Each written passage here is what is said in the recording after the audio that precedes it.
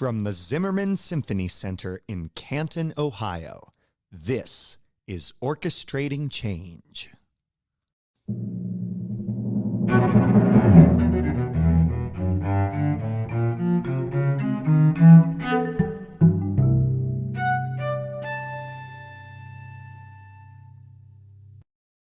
I'm Matthew Jenkins Yarashevitz, Associate Conductor of the Canton Symphony Orchestra. And I'm Rachel Hagemeyer, Manager of Education and Community Engagement.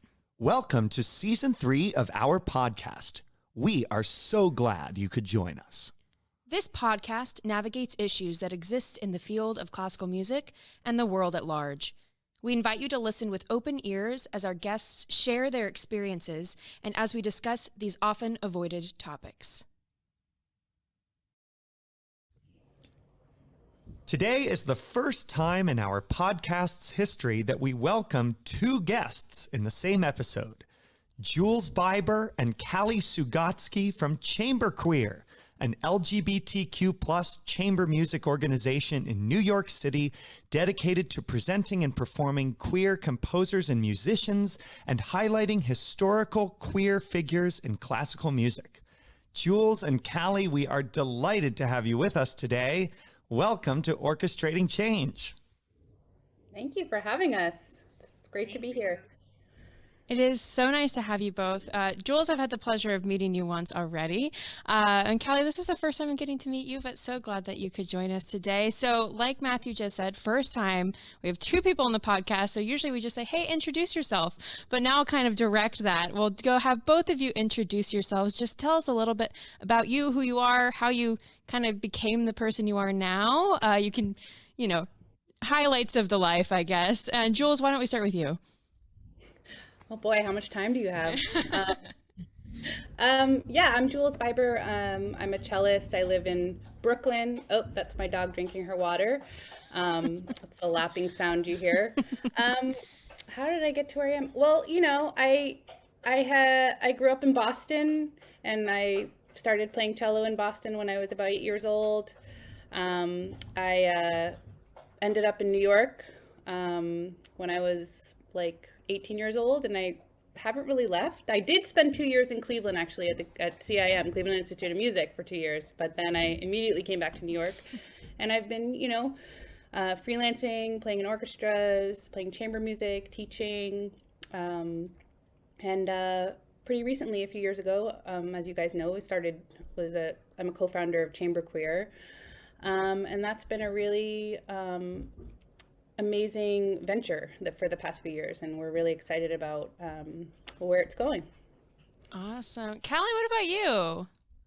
I'm Callie, and I play viola. I grew up in Portland, Maine, went to Oberlin, also ended up in New York for the past decade. I was living in New York and freelancing, playing New York City Opera, New York City Ballet, New Jersey Symphony on Broadway, as well as a lot of chamber music. I love new music and have played with a whole lot of the new music ensembles in New York. But this year I'm a seasoned musician with Pittsburgh Symphony Orchestra, so I've been living the full-time orchestral life for the past few weeks. Wow, congratulations. Yeah, that's incredible. That's so exciting. So, Jules, you are a co-founder of Chamber Queer. Some of us know a little bit about you already, especially anyone involved in the OCLP, the Orchestrating Change Leadership Program, which you heard 4 participants of in the last episode of season 2. But for those of you who are unfamiliar, tell us a little bit about Chamber Queer and why you founded it.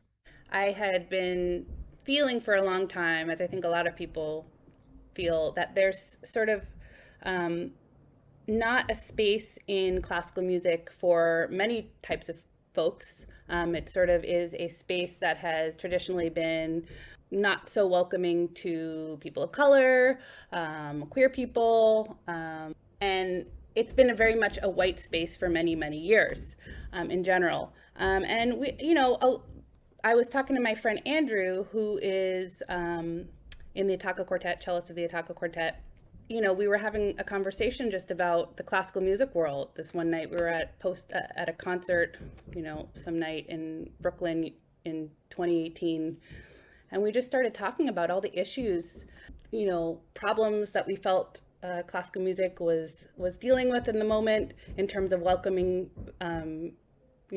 many types of people. And we were like, we should start an organization that highlights queer people, that highlights underrepresented folks in classical music. What would that look like? What would that be? And Andrea was like, it's funny because I was just talking to my friend Danielle, a singer, and she was saying the same kind of stuff. Like, how cool would it be to start an organization that really, does this kind of work? And so anyway, long story short, we all got together, and Danielle brought her friend Brian Mummert, who's also one of the co-founders, and we all just got together one day and we were like, hey, how can we do this? What does this look like? And so we started it up, and it was the first concert we had was really a workshop. We sort of called it a workshop, and we got the word out very, like not in any kind of official way. We were just like posted something on Facebook, I guess, and about, we're going to do this workshop. We're called Chamber Queer, and we're going to play a bunch of music by queer people with queer performers, and we're going to see what happens. And it was at this little venue, because we're like, oh, maybe we don't know how many people we're going to get. And it was just like packed. Like the whole place was packed with all these people that just seemed to come out of the woodwork. And we were just like, whoa, okay, like this is really interesting, right? Like all of these people are here for a reason. All of these people feel something about classical music, the world that they live in, and feel like, oh, like what is this organization that's trying to make some change? Like I want to see what this is about. And that was really telling for us. And that was the first experience we had with it. And we've really just grown from there. We've had a full, in 2019, we had a full concert for Pride Month. We had a 3-day event, and it was really exciting and felt pretty historic in a lot of ways. And we've been going from there. We have community events, which are sort of non-concert events, but that engage the community and create space to just talk and hang out. And we're going to be planning our big season for June coming up, so stay tuned for that. Yeah. Anyway, that's a long-winded answer. But. No, and it's so cool. I've heard you talk about it, but I'm interested, Callie, how did you? Because you're not one of the founding members. How did you get drawn into what was happening at Chamber Queer? I was asked to play one of the concerts that I think happened pretty early on. Yeah. And it was amazing. Like it was the kind of gig where you just say yes because obviously this is like exactly the kind of project that I'd like to be involved with. And I know, I know the folks involved, and I mean, it's an amazing environment for music making, but it's also really high level players and really wonderful people. So it's been super rewarding to work with Chamber Queer whenever I've had a chance. And in general, whenever I've been in an environment in classical music where there are a lot of queer people, it feels really different. And it feels like I can be a truer version of myself and make a truer version of music. So it's like classical music really needs more spaces like that. Mm-hmm. Wow. Yeah, absolutely. So your mission, as I mentioned at the top, is to program queer composers performed by queer musicians. What does this look like when you're putting together a concert program? What's an example of a typical Chamber Queer program? So it really depends on where we're playing or what kind of show we're doing. But for instance, for our last June festival, we featured music from like the early Baroque period to stuff that was made up on the spot by various folks. So we really like to run the gamut of eras. We don't really limit ourselves to one or the other, or, you know, only new music or only old music. You know, what we do like to do is always be looking through sort of that queer lens, and what that meaning is can change for us, and it has changed sometimes from concert to concert. Like, for instance, you know, on that one of those June programs, we featured the music. We played some madrigals by Monteverdi that were sung, and we interspersed that with. You know, we have a friend and collaborator, Gray McMurray, who's this electric guitar player I was telling you about. And he's always really been drawn to these Monteverdi pieces, right? So Monteverdi, like, who knows? Is he gay or not? You know, probably not, but that's not what it's about. It's not about, I just want to, you know, make clear that it's not about sort of being like, oh, who are the gay composers in music history? And let's like play them. It's more like it's again back to this lens, what inspires us as queer people about classical music, right? Yes, sometimes we love to play Schubert. Yes, we love to play Handel. Both of those folks were gay, in case some people on this podcast don't know. But, you know, for instance, that thing, the interplay between Monteverdi and Gray, what happened in that show was we just asked Gray, we said, hey, what do you love about this piece? And what do you want to bring to it? And it ended up being that between each Monteverdi movement, Gray would do an improvisation, sort of commenting on it and adding to it, that led into the next movement. But anyway, not getting too off track. Yeah, so it's sort of like that kind of thing, where we really like to let the people we collaborate with be free in the way that they want to express themselves, whatever that means to them, right?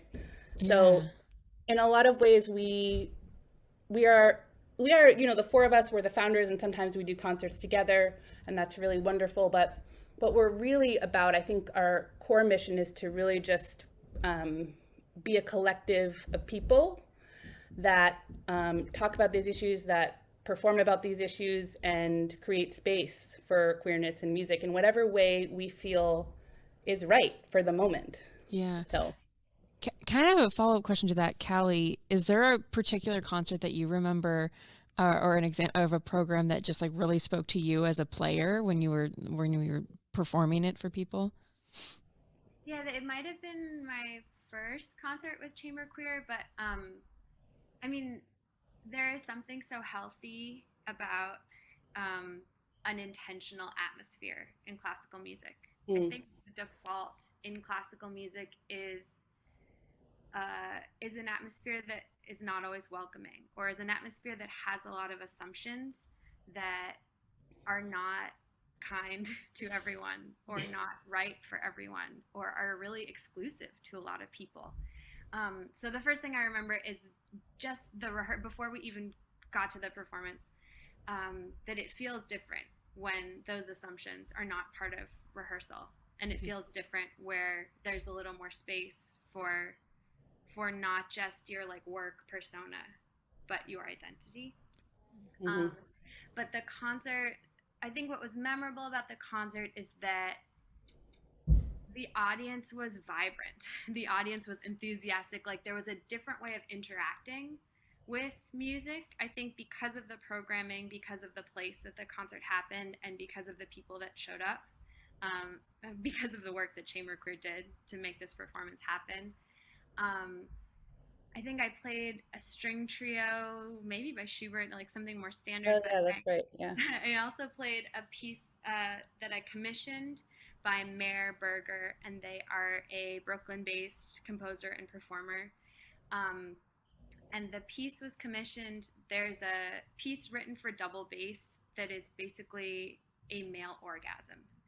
And this piece, I saw it performed and was blown away. It's so cool to have like that kind of content in a concert. But when I was interested in performing it myself, when I read about the piece, all of the language was pointedly male. Like, he will do this, and to have a piece that was so exclusive even to like who can play it,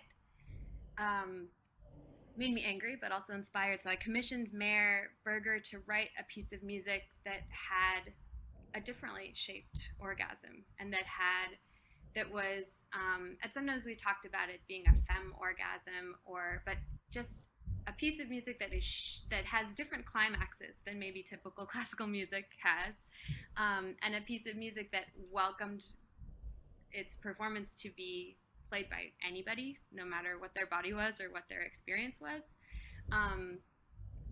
And so to just like to be performing a piece that is basically an orgasm was definitely a memorable first performance with Chamber Queer. Yeah, I can Wow. imagine Yeah, that would be. Wow. Yeah. I mean, and this is, you know, sort of, it just reminds me of the, you know, we did a festival we called Chamber Quarantine this past, you know, during COVID, when we had to cancel our concert. And, you know, this is what we're all about. We're all about being like, releasing the artists on our audiences, right? Like, and what do you want to do? Like, so we had so many, and it was a little, you know, because we had this very curated program, and I think we started out being like, oh, we have to really, you know, be in have a little bit of sort of control over what's happening and keep it organized in this very sort of set kind of way.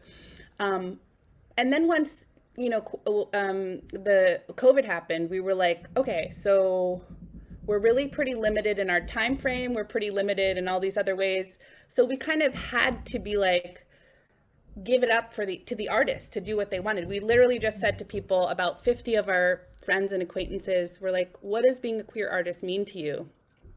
And we got so many amazing responses in all kinds of formats, using all kinds of technology, some not using any technology, but just it ran the gamut of things.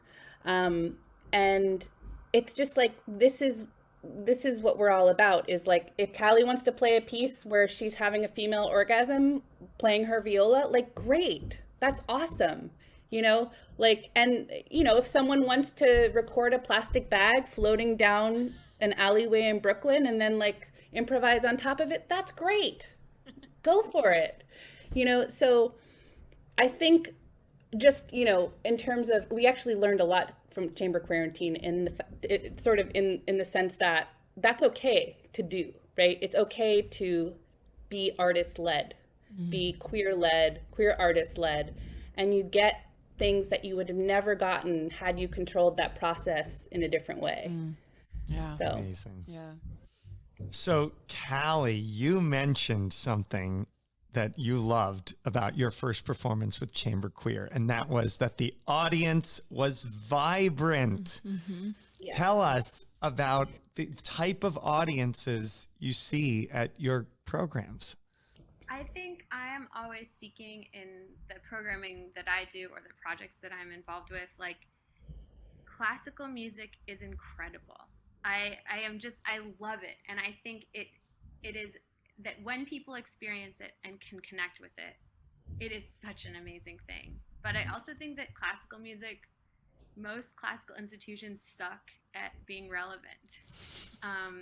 That there are all these conventions that seem important to classical music that are actually really harming the ways that we can have dialogue with our community and the ways that we can connect with people, and the way that even if we're doing things that are very traditional, that it can be really powerful for everyone, but only if we're presenting it in the right way.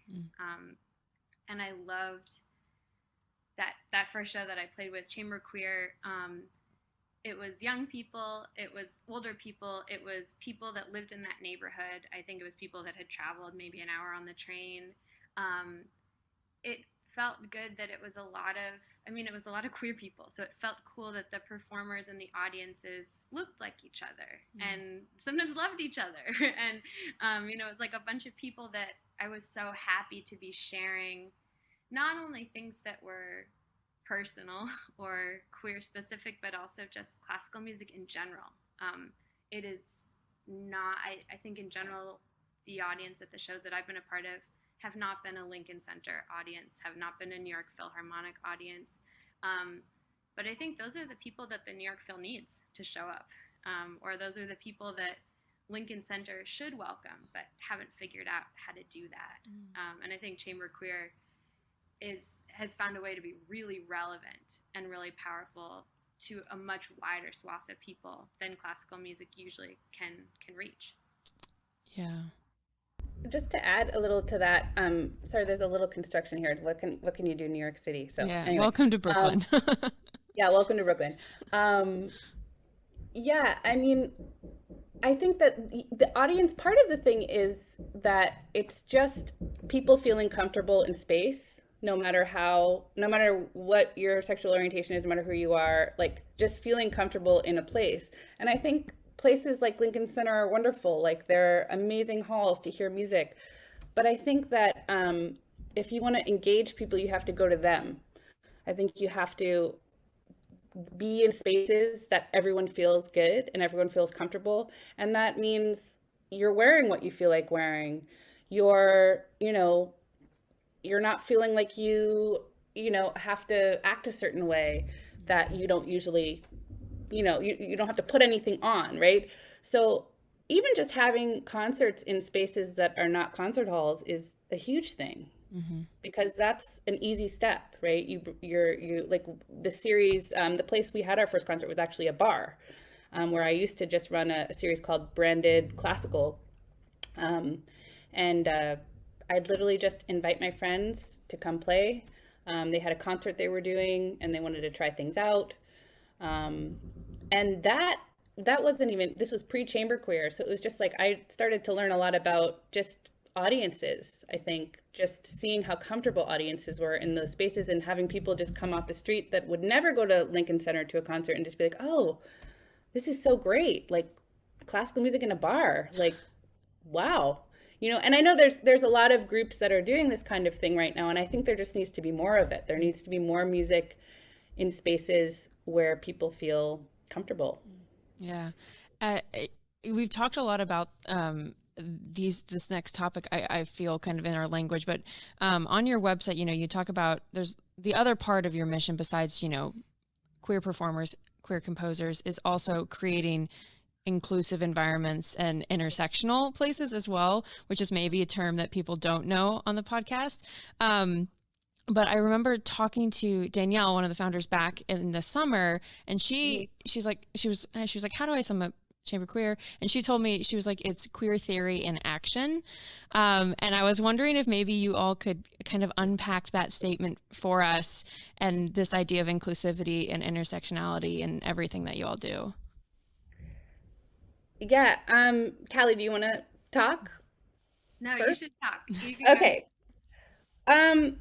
So, Danielle is like, I'm sure she'd have her own explanation for things, but I think just what we're trying to do at Chamber Queer is to challenge the norm, which I think is what queer theory is always doing. Taking sort of the standard and saying, hey, this doesn't work for all people. This only works for a certain type of people. So I think everything we do is sort of rooted in that idea of just challenging and questioning the norm. And yeah, I guess that's how I see it. I mean, I'm sure Danielle would have a much more beautifully worded answer. She's very smart. Also my wife, so I have to say nice things about her. Yeah, that's expected. Jules, when you were talking about challenging the norm, it made me think about how classical music really is a norm. Like there's a way in which classical music is an exaggerated version, typically, of the norm. And I think orchestral music especially sits on an even farther end of that, where there's such tradition but in some ways that's the problem that there's been with classical music, is that that I think in sticking with some of its traditions or in adhering to how important the norm is in music school, in grad school, in auditions, in symphony life, that classical music is really missing out on a way to stay relevant, a way to stay connected, a way to reach more people in an organic way. And so, yeah, it does seem like Chamber Queer addresses those things in a fantastic way. And the response clearly is including so many more people than had previously been included. And that's really powerful. Yeah. So I have a question to follow up with the past several answers here. So one of the beautiful things about an organization like Chamber Queer is, since you're playing chamber music, it's very easy to move it into a different space. And if it's a smaller space, like it takes fewer people to pack the house, and there aren't as many performers, so it doesn't cost as much to produce. What can the bigger organizations like orchestras, full orchestras, who have subscriber bases, donor bases that expect a certain thing, that maybe as a result is preventing this crowd, the other crowd over here, from feeling comfortable at the orchestra? What can orchestras learn from Chamber Queer that might allow them to sort of balance those two conflicting forces? That's the million-dollar question. I mean, I think, and Callie, I'm sure you have like a lot to say, because Callie has been doing a lot of orchestra stuff, especially these days. But I would say that there are ways to be nimble as an orchestra. And I think orchestra musicians love to play chamber music, right? There's so many ways to get people out of the hall and into the neighborhoods and into schools and into all different kinds of places, creating, and when you talk about sort of what was once called outreach, which is now called engagement, which I think is a much better term, I think it really is that. You have to engage people. You have to meet them where they're at, just like meeting them in a bar or meeting them in another space. And I think, there's that where, put people in chamber ensembles, take them into the community, engage with ensembles that are already happening, kids ensembles and queer organizations, even just the Gay Straight Alliance at a school, right? Like, are there any composers or musicians there? Like, what do you guys want to do? There's most likely lots of queer people in the orchestra that you're conducting. Like, what do they want to do, right? So I think it's like oftentimes not about us finding the answers. It's just about listening to the people who have not been heard, and the people who are like, don't even know they have something to say about it, but giving them a platform and then going from there. So, but in terms of, I think, the orchestra itself, and creating an environment that feels welcoming, I would say dress code is huge. I mean, I know that you guys have changed your dress code. I remember Rachel telling me this. Yeah, I don't know if the dress code I'd have to ask Mike if the dress code for the symphony itself has changed, but I personally changed the youth symphony dress code. And it's just now a bullet point list of things to wear that you can. It's like, choose what you want, friends. And parents, for the most part, haven't been confused by it. I had one parent who was confused that there wasn't like a male, female. And I said, they pick what they want. Yeah. Yeah.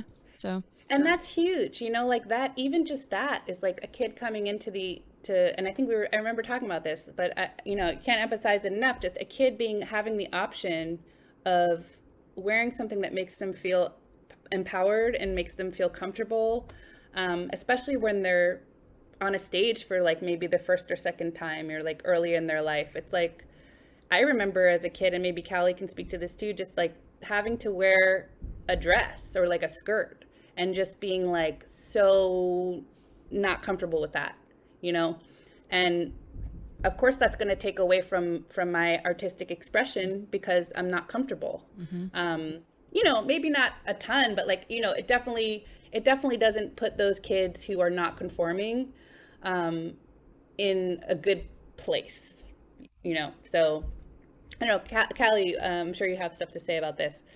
Yeah, I mean, it is a really difficult question, and it's something I'm always thinking about is what can bigger classical music institutions do? I think part of the problem is that assimilation seems to be so much a part of classical music culture, from private lessons, from your first orchestra experience all the way through school, all the way to an orchestra experience or whatever your professional life is, that there's got to be a way that we can make music and blend, and even when there's 85 people on stage, come at something together without having such pressure to assimilate to norms.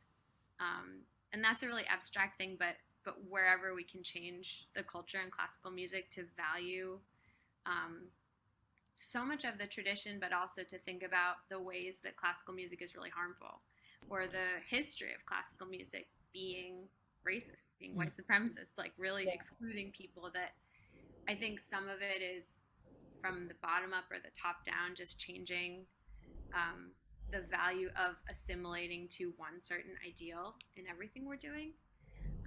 But I also, like, in terms of orchestra, like, I have a dream that every orchestra concert has a section in the hall where people can be painting in response to the music, or writing in response to the music, or drawing in response to the music, or texting, because that's how people connect sometimes, or taking videos, or live tweeting, or dancing, or moving. Like, I think every concert should have maybe a section in the hall where people don't feel so constrained, or maybe one piece on every program can be the piece that the audience is given permission to video or tweet or post or live stream. I think there's ways that we have to give up this idea that the concert hall is this sacred place and nothing about that experience is malleable, because we have to honor these donors or this, typical crowd that we're thinking. And I actually think everybody's held back by that. So to open up how people can connect with the music, and really, like, physically in the concert hall, open up, like, ways people can be interacting with this wonderful art form that we all care so much about. Yeah, that reminds me, just like the notion that classical music is this, people think of it as, obviously very serious kind of music. I teach a history class at Hunter College for undergrads who really don't, aren't music majors, but they're taking it as an elective. And when I ask them what they think of, honestly, what do you think about classical music? What comes to your mind? And it's without a doubt, always it's very serious. It's for fancy people. It's bougie. I think I get bougie a lot. And, music wasn't always, classical music itself wasn't always like that. It was for so long, it wasn't like that. It was like, you think about Vivaldi, you think about Baroque composers, you think about all the improvisation that was happening and expected, and people, if you look at the paintings from back in the day, the iconography, it looks like a party. It's very raucous in the courts, it's very fancy and everyone's very buttoned up, but there's so many places that music has existed, classical music has existed, where that was the pop music, it was for a long time, that was, and after Beethoven sometime, it was just all of a sudden it became, everything has to be just so, and no clapping between movements and none of this, and I think a lot was lost because of that. And again, as Kali says, it's sort of, we have this pedestal, we have these composers who are wonderful, like Beethoven and Schubert and Brahms and all these people. But it's they're not museum pieces, right? This music is pliable and should be, and they shouldn't be these sacred idols that we worship, right? And I think poking holes in these notions and pairing old music with new music and putting a new lenses on things, I think makes it alive again in this way that more people can relate to. Because people aren't just going to listen because you say this is great, right? And I like this. I don't want to listen. If someone says that to me about something I don't know about, I'm not going to be like, oh yeah, you're totally right. That's great. I need to have a connection to it. So unless we break down these walls, these museum walls, and, put different ways of thinking about this older music and this new music, giving people new ways to think about it, then it's gonna keep, dying. Honestly. I think also to be queer is to often be thinking about equity. Yeah. And I think that to queer classical music is to bring more equity into what we're doing, who's playing and whose music we're hearing and who has access to this. And I do think that it has stopped working to cater to the 1%, or it has stopped working to cater to the rich, older, white patrons. It has stopped working to program only for the subscribers that we're not even really sure what they like, but we're afraid that it's that it's only Mozart. That I think there has to be, the classical music has to change. That the classical music has been harmful in ways that we just can't keep programming as we've been programming. In terms of equity. And I think there are going to be some casualties in change and in moving forward, but the vision is that when things are opened up with equity at the center, who's performing, who's programming, who's listening, of course it's going to be better. And that's, you know, and it just comes down to representation matters, you know, and I think orchestras are starting and chamber groups are starting to move in the right direction in many ways. Not everybody, but like composing more people of color, more Black people, you know, engaging in various ways with with communities. But I think it needs to be structural change. Like, right, you can put a bunch of people of color on a stage and that doesn't really necessarily solve your problems, right? The decision makers have to change. The people who make decisions in classical music, the people who sit on boards, they have to change. It has to not be all white people. It has to be all different kinds of people. Yeah. And that's the only way that anything's going to change. Yeah. But that's really hard because the money is still, you know, in these places that, you know, mostly white people, older, the demographic tends to be that. And you do have to, you know, pay people. And you want to pay people. Many of these people that you want to pay are people of color and Black people. And, you know, so it's a hard thing. But I think if you aren't brave and you don't lead, then nothing's going to change. So, you know, and it's easy for us to say this because we're this, like, you know, organization that's sort of like, you know, very small and grassroots. But I think it's clear that bigger organizations need to take note and they need to make changes, for sure. We've talked to several guests in prior episodes about boards in the classical music world. And as we've learned, the way you get on a board is generally by being asked to join by somebody who's already on the board. And as we've also learned through a board and staff diversity exercise that we did, most of the people that we all know look like us, are like us. Yeah, and I was through this whole conversation. What my next, I was gonna ask, like, well, how do we define intersectionality? And then this entire conversation just answered it for me. You know, like this entire past conversation, this idea of like inclusivity and what it means to actually be advocating for change is equity at all. You know, you just said everything that, you know, is intersectionality and what we should be striving for. And it, you know, it kind of leads to, we've started this now on the podcast of having a time where you, the guests, recommend something that the listeners should be maybe involved in or reading or listening to. And I'm wondering, like, after this conversation, it could be just something fun, right? It doesn't have to be something serious.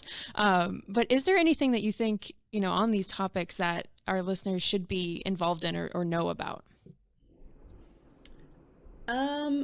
So I'm curious, who are your listeners? How would you describe your listeners? That's a question that I don't 100% know the answer to. I've looked at the demographics of where people listen from, and it's pretty spread out. We actually have quite a few listeners, which is really exciting. Hello, everyone. Hello. But if I'm going to assume, I don't know. I don't want to make assumptions about who's listening. I know that a number of my friends listen. Yeah, I was like, lots of my friends listen. So yeah, I was going to say a lot of the out-of-state listeners, I'm like, oh, California, that's my college roommate or stuff like that. So I know some people who do listen, and we talk. They text me or call me when the episodes are released to let me know what they thought. We but also other than that, I'm not sure. There are Canton Symphony Orchestra patrons who listen. And at our first concert back, which was, we're recording this in October of 2021, our first concert back, I had several people come up to me and talk about how much they love the podcast over and they were mostly older white people.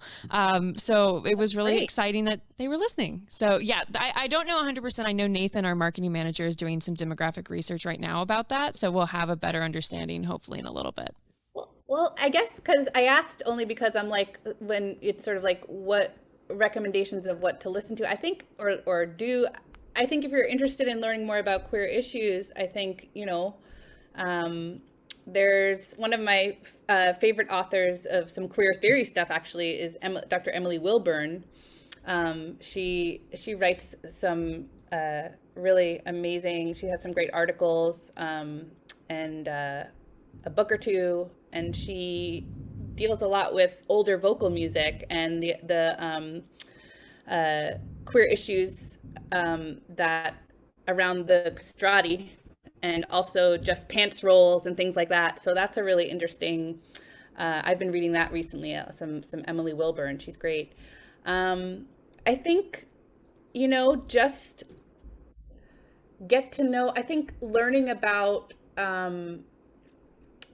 if you're not familiar or scared of pronouns and, recent ways that people are identifying and feel comfortable being referred to, I think sort of brushing up on that can be really helpful to queer people. Instead of saying sir and ma'am and, referring to groups, like just saying, hey, everyone, or hey, y'all, or things like, even little things like that, I think can be really helpful for queer people, if that's sort of like, this is the focus of the show, and like, what can you do to be a better ally? I think those are some really basic ways to do that. Yeah. Anything Callie, from you, Callie? how about you? Yeah.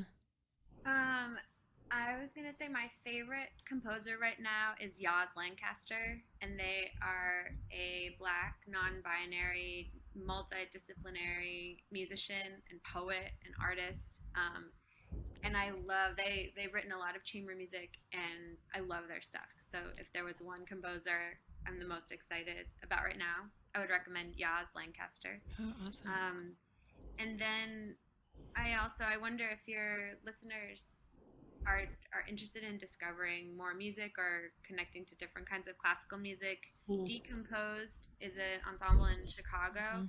And they have all of these Spotify playlists called The Sounds of Black Composers.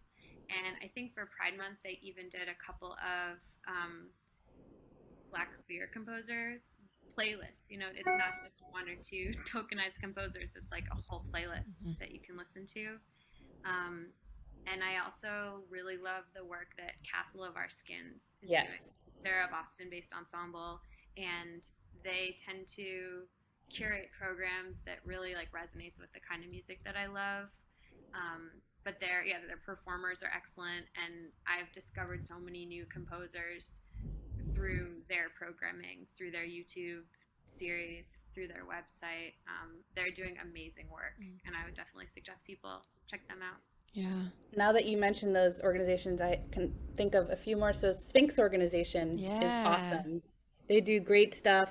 I'm sure you guys know about them. They've been on the podcast. We had Dr. Anna Brontes on the podcast, their director of educational programming, and she was absolutely wonderful. Yeah, she's also connected me with a bunch of people too, so she's been awesome. Yeah, Sphinx organization is wonderful. Also Chineke Orchestra, or Chineke, I forget how you say it, but they are an incredible orchestra based in London, and they play at the BBC Proms. They're doing stuff all over. They also have they have a lot of content online. So I would suggest to any teachers out there who are teaching courses on music, or, are going to suggest a piece to listen to or watch, if you can find a performance by an orchestra that has representation, and that's always really helpful, because again, I can't stress enough how much representation really matters in education, in learning, because if you don't see yourself, it's hard to connect with whatever you're learning. So I would suggest, like for my class when I teach, I'm always looking for, you know, not just the Leonard Bernstein recording with all white New York Philharmonic people, right? Like there's so many great recordings with people of color. Yeah. So go for those. Yeah, for sure. So we talked a little bit already about creating what can we do as big organizations that mimics, maybe, you know, we cannot mimic what Chamber Queer does, I don't think, in any. We could definitely try. But I kind of have this question of, you all are based in New York City. We are in Canton, Ohio. Mm-hmm. America's very large and full of a lot of very different types of communities. Yes. So I wonder, for communities that this would be shocking, this conversation is shocking, what can we do, especially in a place like Canton, Ohio, which is not as culturally diverse as New York City, does not have as many organizations like Chamber Queer? What is your recommendation for spaces like that are just a little bit different and maybe are not as open or are welcoming to these kinds of ideas? I'll just say quickly, I think finding the queer organizations that are already there, and engaging with them, and seeing what their needs are, people within your own organization, queer folks, people of color, like, what do you guys want to do? How do you want to, move forward or make changes? I think it's oftentimes the things we're looking for in organizations, the people we're looking for are right there. They just need a platform. Mm-hmm. Yeah, Callie, do you have anything you want to add? Yeah, I mean, I'm thinking about how it's easy to frame these conversations as radical rather than more mm-hmm. open and inclusive. Yeah. Like, yeah. I think in the same ways that assumptions can hurt me, they can hurt someone who lives in Canton, Ohio. Mm-hmm. They can hurt someone who lives in Pittsburgh. And so as mm-hmm. much as we can normalize, something as simple as having many different salutations so that someone could choose mix on your mm-hmm. form that you fill out online, or having more and more opportunities for people to share their pronouns that is not only in queer spaces, but just everyone. Yeah. I think there's a lot of ways to normalize the kind of processes that maybe queer people have created or pioneered, but there are a lot of ways in which, like, I think little changes is not about catering to a queer community, but is actually about opening up spaces for everyone to feel more comfortable, or for everybody to enter in without being pinned down by the assumptions that others might have about them. Whether that's and I think I've gotten feedback from a lot of my, straight identifying friends that, like, sort of having that element of choice in these sort of matters, even these box checking things, like, what do you want to be called? What's your pronoun? Has created a lot more freedom, even for someone who identifies as straight and will continue to identify as straight, because the burden is released for everybody, not just queer people, when we create space for flexibility and fluidity. And, so it's not like, I think it makes everyone breathe a little easier. So it's not just, as Callie's saying, it's not just catering to queer people. I think that's a really important thing to distinguish between. Yeah. Now, in these conversations that we're not a race. I think in classical music, it's so easy to think about the default being white people, the default mm-hmm. being older white people. And I think there are so many more people that we want to include when we change how we do things, and to think about even in states like Ohio or Pennsylvania that there is more diversity than maybe is usually visible because mm-hmm. the default is whiteness.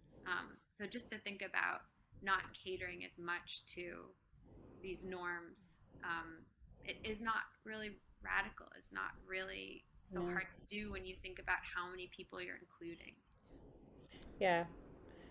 But, I understand also, like, that there's a lot of resistance right now, especially in certain places and that are not New York City. Even in New York City, we have resistance to lots of, these sort of new things that are happening in society, these new choices that are becoming available to people.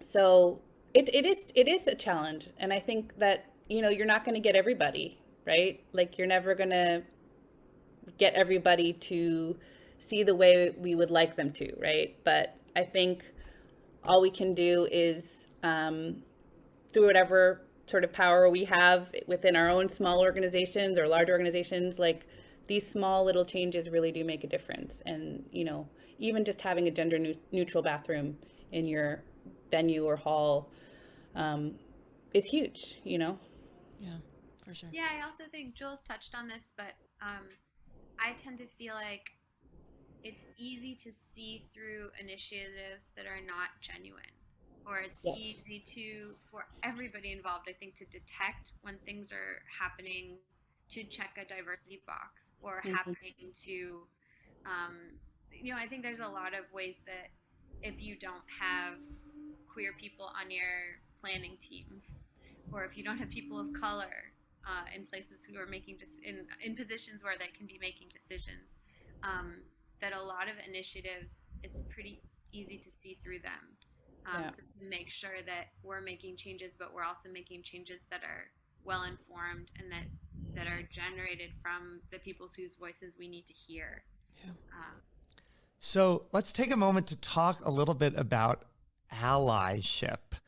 What does it mean for us and organizations to be allies, and how can we all be better allies? I think that's a really important question, and I think sort of it's part of what we're talking about with all of these other things, right? Like it really just all of these things that we've been saying, creating choices for people in the way that they identify on forms, how they show up to a concert, how they can go to the bathroom. That's all part of being an ally. And I think also just back to that same idea of this being allyship being for everybody, right? It's not just I am going to create space in my life for you as a queer person and your new needs that I have no relation to, right? It's like when everyone feels included, everyone feels included. Yeah. So it's like, it's not about accommodating people. It's about like, I accommodate you, or like I welcome you and all your nuances and differences, and this person will do the same for me. So it's like, it's really just about creating this very symbiotic relationship that everybody benefits from. I think once we stop framing it as, we need to make changes because this is what the culture needs us to do right now, and it's like, blah, blah, blah. I think it just, we have to get away from that way of thinking. Yeah. Callie, anything from you? I think especially because we are in the business of performing and creating sound, that allyship should often look like amplifying voices and making sure we're aware of whose voices we're listening to, whose voices we're not listening to. So I think allyship also needs to be sure to be more inclusive and to be more critical of who we're amplifying and who we're promoting and who we're giving visibility to. Yeah. So important. Amplifying voices that are underrepresented and underheard, and also calling things out when you hear them in spaces where those people are not, right? Like being an ally is when you hear someone feeling like they can just say whatever they want or make hurtful comments and sometimes violent comments about people, that you're bold enough to say, hey, that's not okay with me. And you don't have to be like, like get out your switchblade, but just being like, that's not okay. Like, that's not cool with me. That's, or I don't agree with that. Obviously you don't want to put yourself in any situations that might be dangerous, because I think, in other places, like, again, we are so in this bubble in New York City, and I constantly have to remind myself that there's so many places, not just in the world, but in the United States, where queer people still feel really scared and frightened and scared to come out. And, it's, I think it's every little thing helps, especially when, people feel that they can talk, not amongst the PC people, and they get called out by people, their peers, people like them, quote unquote. I think that's a really powerful thing and important. Yeah. So I have a piggyback question off of this. Rachel and I work with our youth orchestras, which our organization serves between 75 and 100 kids per season in a typical year. And Amazing. the kids come from very, very different, it's not a racially diverse group, but the kids certainly come from an ideologically diverse spectrum where you may have some kids who are discovering as they grow up that they might be queer of some kind, but maybe they come from a background where that would not go over particularly well. How can we, or really anyone working with youth in that type of environment, how can we, what can we do, people like us do, to advocate and be there for kids who in that situation? I love asking kids about their pronouns, even if it's a group of 4 or 5-year-olds, and it's also like an opportunity to teach them what pronouns are. So when I've taught younger students, I think normalizing that practice, not in a way where it's radical. It's just like, how do you want me to call you? How would you like people to refer to you?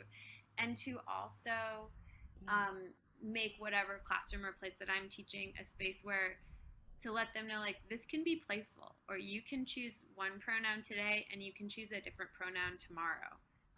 That it's to, I think, like, reinforce that so much is fluid, and if we're all approaching life as if we're learning, that means that we should make a space for a lot of changes all the time. So I think, like, pronouns are a really big deal, and talking to kids with as much of the gender removed from the language as possible, because you might not always know, based on how someone's presenting or even what they're saying, how they're feeling or how they're growing.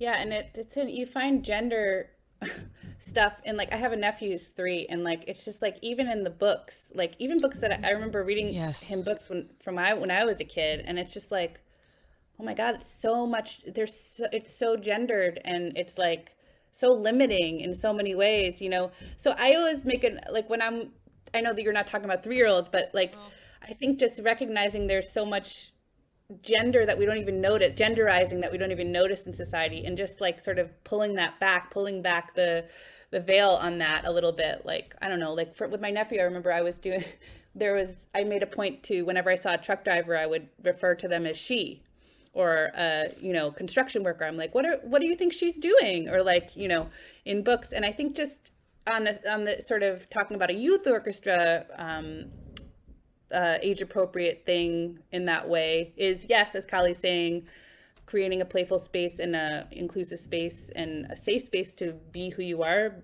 state your pronoun that you want for that day or that year or that month, and normalizing that. Also, I think even in more subtle ways, just affirming things. Like, they come in that day wearing something that maybe they'd never worn before. So they come in with maybe a skirt, like someone who had traditionally worn pants or presented in a more masculine way comes in wearing a different kind of outfit. I think just affirming and confirming those things, even subtly, like, hey, I like your skirt. That's awesome.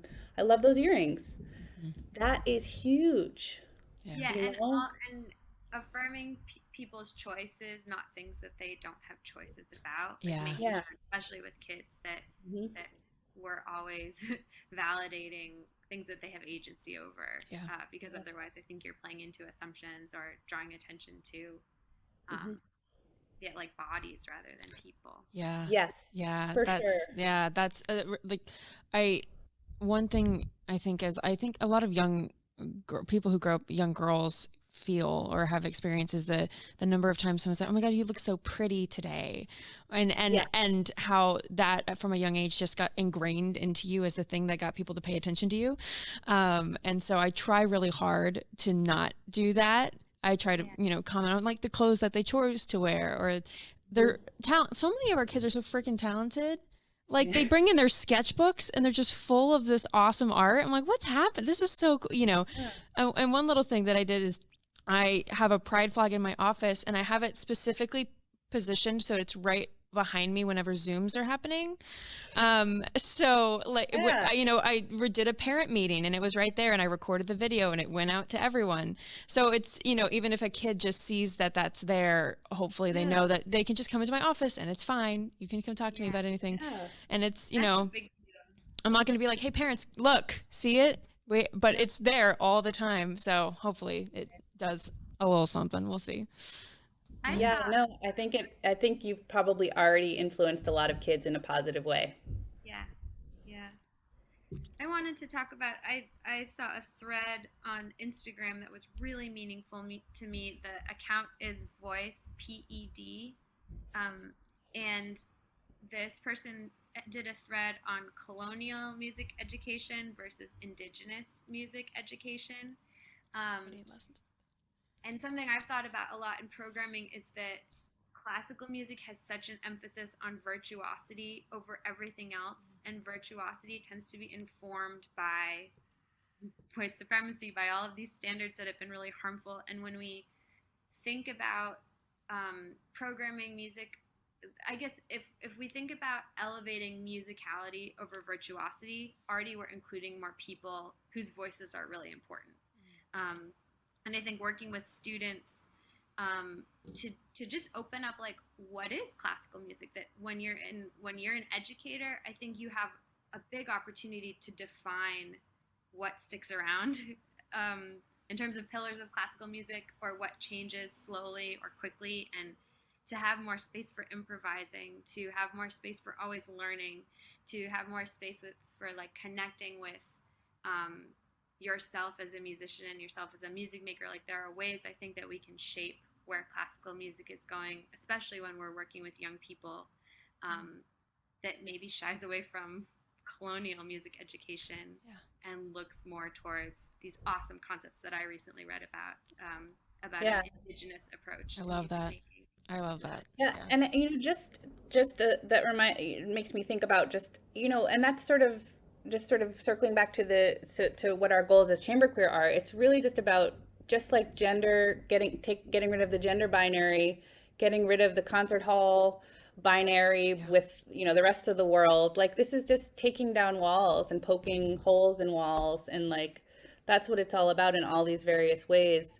And also just makes me think about the idea of composers and performers, and how that used to be was something that was just very common. Like, you're a composer, you're a performer, and for so many years it's been like, oh, you do one or the other, right? And there's started, and maybe you guys have noticed this too, there's more of that coming back, where performers are more inclined to also be composers, so taking down that wall. And I think in terms of education, that's a great way to engage kids early on. Also this improvisation thing, for sure, but also just showing that you don't have to be in this one little tunnel as a classical musician, right? Like, you can like explore all of these rooms, and getting kids to compose at a young age, and you don't have to even know how to read music. Like, you can compose in so many various ways. And I think doing that already takes down a certain wall for kids, and even for adults too. So I think even for your youth orchestra, right? Like, you could do some projects where they start doing their own compositions, or maybe you do a composition together as a group. There's so many different ways to do that. And I think once you start opening your mind, even in just the context of classical music, like, all of those your senses are kind of heightened to this kind of idea, and you're more inclined to be open to other things too, in terms of, all different kinds of things, be more open to other people, other ideas. So I think any way that you can do that. Yeah, I love it. So before we let you go today, we will ask the question that we ask all of our podcast guests at the end of each episode. How do we orchestrate change? Do you have another hour? I think, you have to not do so much orchestrating, and you have to just sort of give people a platform and a voice. And, I think the more you do that, the more you listen, then the more you're going to learn and find out. That was such a good answer, Jules. I was tempted to just leave it as that. Yeah, I mean, I think amplifying marginalized voices and in every step of things, whether it's students or professionals or who is in what jobs, is just opening up things to be more inclusive, not because it's radical or trendy, but because everybody benefits from spaces where there are less assumptions, where there's less oppression, where the walls have been broken down. That's not just something that is helpful to queer people. That is really a better environment for music making, a better environment for connecting with audiences, a better environment for developing a deeper passion for classical music. Callie and Jules, thank you so much for joining us today. It has been an absolute pleasure talking to you. Oh, totally. And thanks for all the great work that you guys are doing in Ohio. Like, keep it up. Like, that's amazing, and like people who are working in the, in these places where you maybe aren't, getting the acknowledgement that you deserve. Like, we hear you, we see you, and keep up the good work. Oh. Yeah. Thank you. Thank you so much for having me. I'm going to run, but really nice to meet both of you. Good to see you, Jules. And thanks for fostering such a good discussion. Jules Biber and Callie Sugatsky from Chamber Queer. Orchestrating Change is a production of the Canton Symphony Orchestra. Our theme music was composed by Eric Gould and performed by Derek Snyder and Tim Adams. Our audio engineer and mixer is Nathan Maslick, with video and audio editing by Shoreline Media. Thank you for listening, and see you next time.